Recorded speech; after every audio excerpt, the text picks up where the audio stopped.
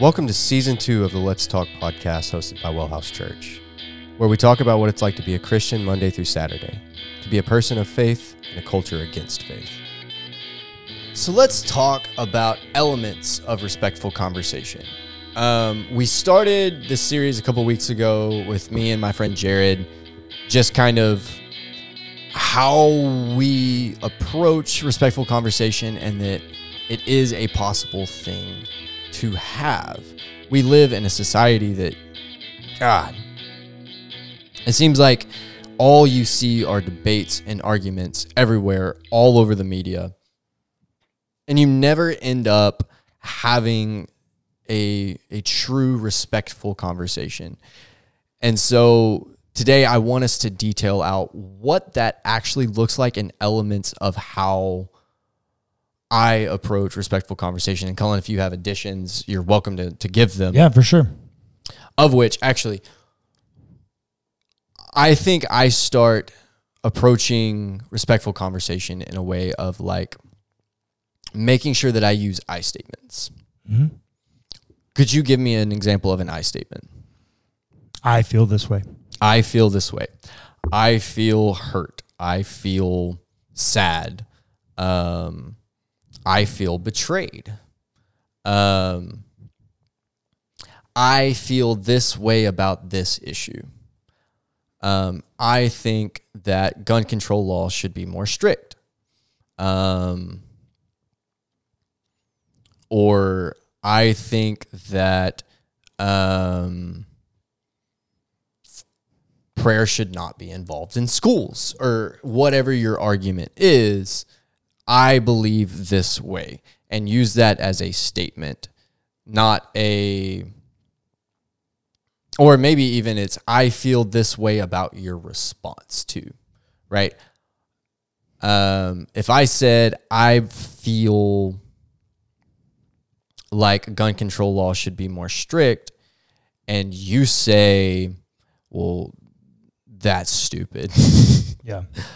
I now can say I feel attacked in your response. Yeah, exactly. Right? Mm-hmm. Could you, do you have any examples of this that you've used in real life?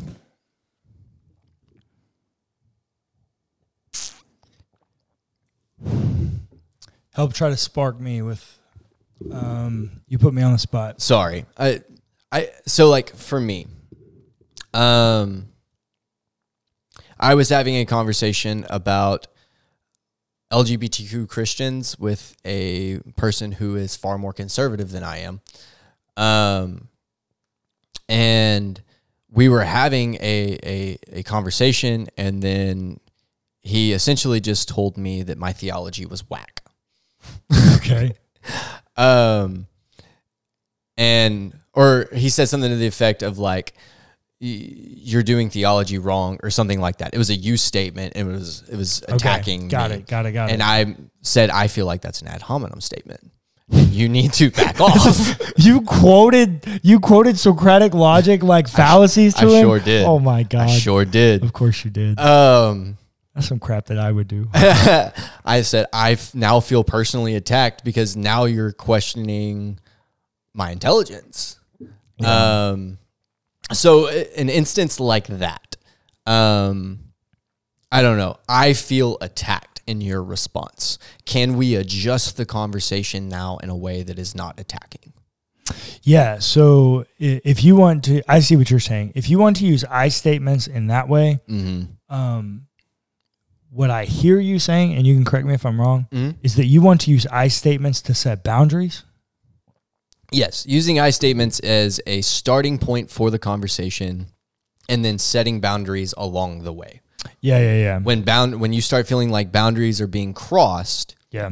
it is not a point to, if it is not a boundary that you have not previously set, you cannot end the conversation because that was not a boundary that was previously set. I now feel this way. Let's not cross this boundary. Yeah. So the way that I like to communicate that boundary most of the time is in a response of, I don't think you have a right to speak that over me or about me. Mm-hmm. And I just set that. Mm-hmm.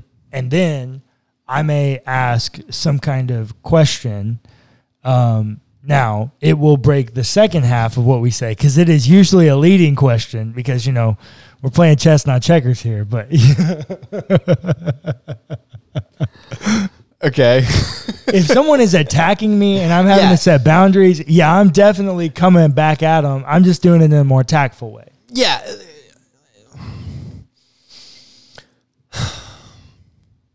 So, okay, I guess let's have that conversation. Try not to ask leading questions. Yeah. But what you were just talking about is having a conversation with a person that was not respectful, like what we talked about last week. Yeah, for sure.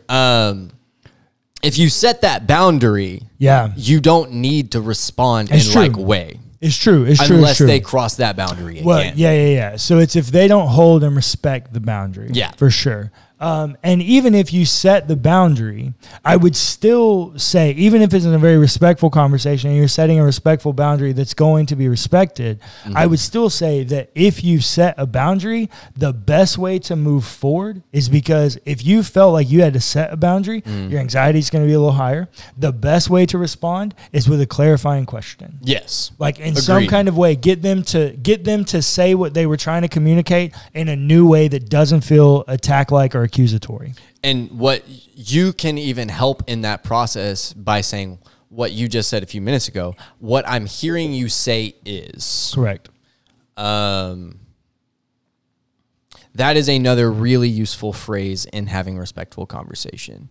And we call that active listening, right?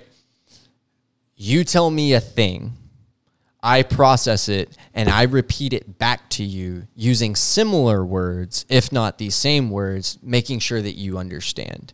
And a way to start that is, what I hear you saying is blah, blah, blah, blah, blah. It feels non-judgmental to use active listening. And that's the biggest piece here in having respectful conversation is being non-judgmental, creating this safe space. We set that up week 1 of this series. So approaching this very non-judgmentally will involve lots of clarifications, but ultimately using lots of I statements and asking for clarification. Yeah. Because that's the other thing. The beauty of the I statement is that you don't do any projection. Yeah. And that's the danger of where these conversations get crossed is when you begin to project something onto the other person that they didn't say. You take something that they said and you make that up about something else based on your own trauma or your own response, fight or flight. There are lots of different ways that can happen. And you give clapback. Yeah. And you project in that clapback. If you reserve yourself to I statements, you never speak about anything other than you and your own experience. And that keeps you safe from any kind of projections or... Exactly. You're just communicating where you're at in the conversation. Yep. Which is another piece is like, make sure you know where they're at too. If they're not using I statements, that's how you check in with what I hear you saying is continue. Yeah. That is a way for you two to stay on the same page. Now, not asking leading questions and asking true, genuine, good questions about the other person's position. Yes. So we set this, we asked this question in the first episode. Richard Mouw, right, wrote the foreword to the book, Let's Talk.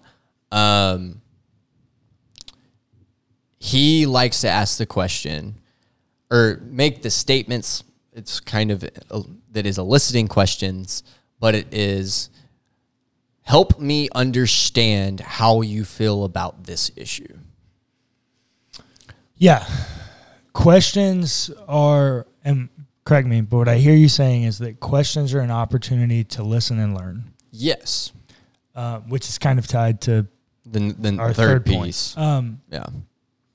Questions are great. I love questions. It says in my Instagram bio, just asking questions. It's fun until he asks questions that you don't have answers to and you feel like a student of Socrates. You know, it do be like that sometimes. I don't know. Yeah. I love asking questions, and questions are a great opportunity because it allows for someone else to give you a perspective on the world that you don't see. Sure. And what I most often find is when I ask people questions and I really like intentful trying to listen to them questions, people are not attacking. People are not accusatory. They want to have the conversation. Well, no, not always. They don't want to have the conversation because they've been trained to think that having a conversation makes them feel threatened because That's they're fair. not people wanting to have good conversations. That's fair. And so they don't always want to have the conversation.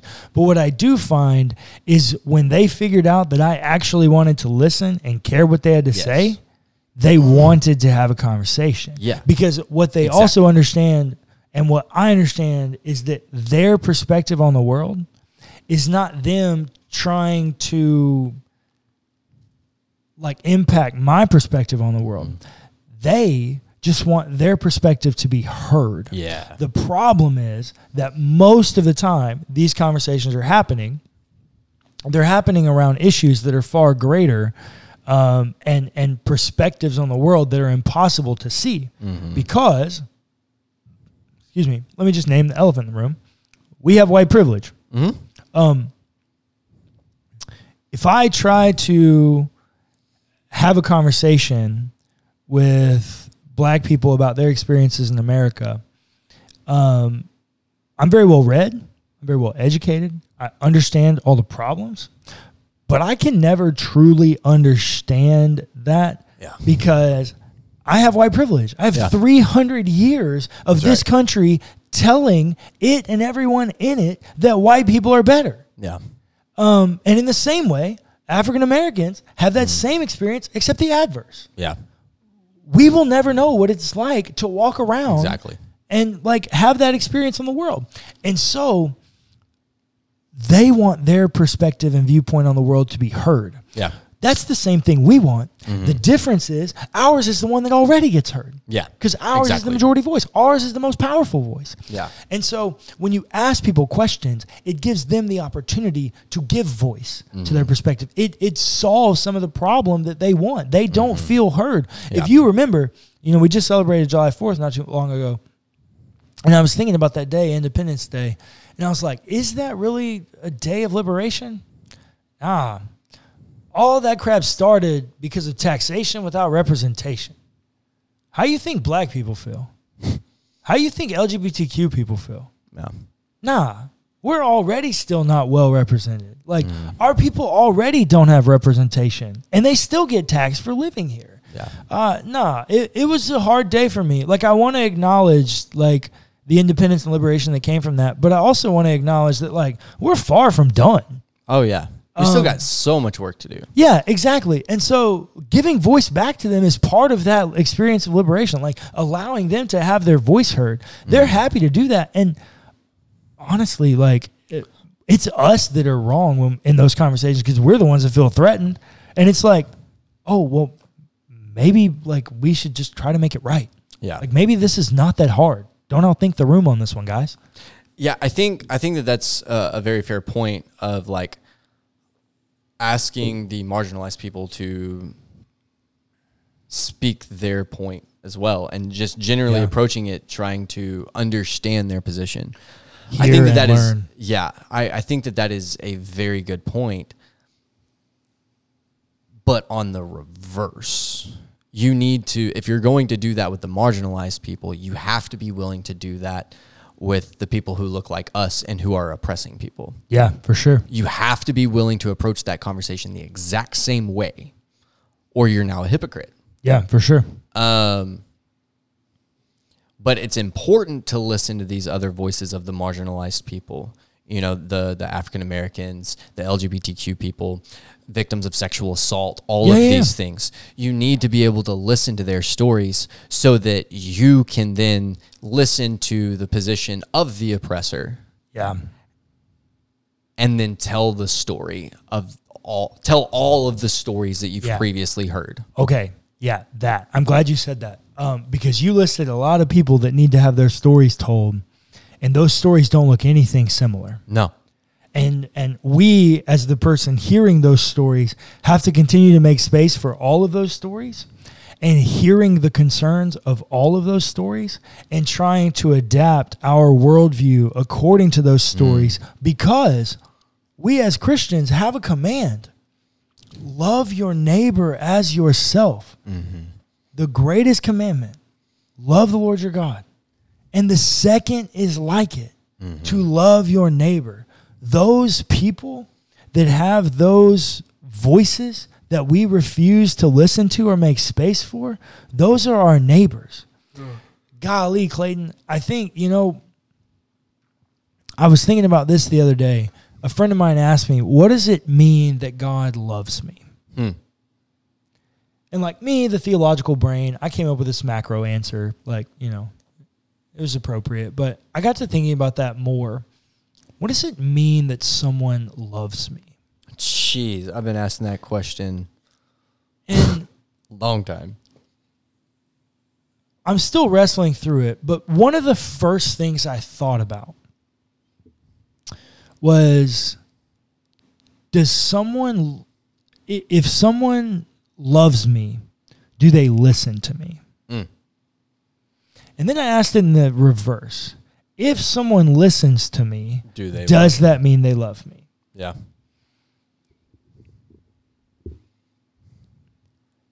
I think yes, but the reason I think I can say yes is because I don't think most of the time when people are listening, they're listening. Yeah.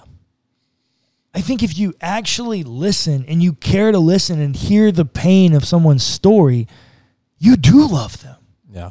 Because you want to help, you want to assist, you want to aid. The problem is most of these we're falling on deaf ears because people don't want to listen. Yeah. And on the flip side of that also, not just listening to the pain and loving the people who have been hurt, not just that, listening to the voice of the oppressor can also be a moment of love. Despite your oppressive views, I still love you as a human being and care to listen to what you have to say. But now let's have a different conversation about the harm that your view is doing. Oh, yeah. Okay. Yeah. I think so. You still have to approach those conversations in love. Like we talked about before, you still have to have those conversations in love, which is approaching it, trying to listen. Yeah. Approaching it, asking honest questions, not leading questions. Yeah. Thus leading us into the last part, approaching every conversation as a moment of learning. Yeah. If you approach a conversation to belittle someone, to make someone feel stupid, if you approach a conversation, even if it is the oppressor, to tell them that they are wrong, you are doing it wrong. I'm guilty of this. I attack the oppressor all the time in the wrong ways. You have to approach it in a moment of, let me hear what you have to say so that I can learn what you believe. Now let me, in a respectful way, try to help you reframe this. Let me approach this conversation in a way, these are all of the stories I've heard. Here is a way that we might be able to reframe your hurtful position. And that's all you can do. You can have that conversation over and over and over and over again. And you can do it in a way that is respectful and loving. You can also do it in a way that is the way of Jesus at times, which is calling people brood of vipers. Maybe don't actually do that. I'm guilty of that one too. Yeah, maybe don't actually do that one. But if the conversation is, like, I'm not saying that advocacy is a thing that should stop. I'm not saying that we can't protest and that telling the oppressors that they're wrong and that they're hurting people. I'm not saying that should stop. But when you have these conversations, I want you to be approaching it in a way of trying to learn their position. Because if you don't truly understand what they have to say, all of these other stories that you're going to throw at them don't mean jack shit. Yeah. It's going to fall on deaf ears. If you can listen and learn what they have to say, you can use these stories to support them, support the marginalized people, to support the position that you are arguing for, because now you genuinely do understand. And that, friends, is having conversation that is rooted in love, and a great way to approach conversations respectfully. Thanks for listening to the Let's Talk podcast hosted by Wellhouse Church. Be sure to give us a rating and a review if you enjoyed the episode. It's free and it helps us immensely. Also, feel free to check out our other podcasts.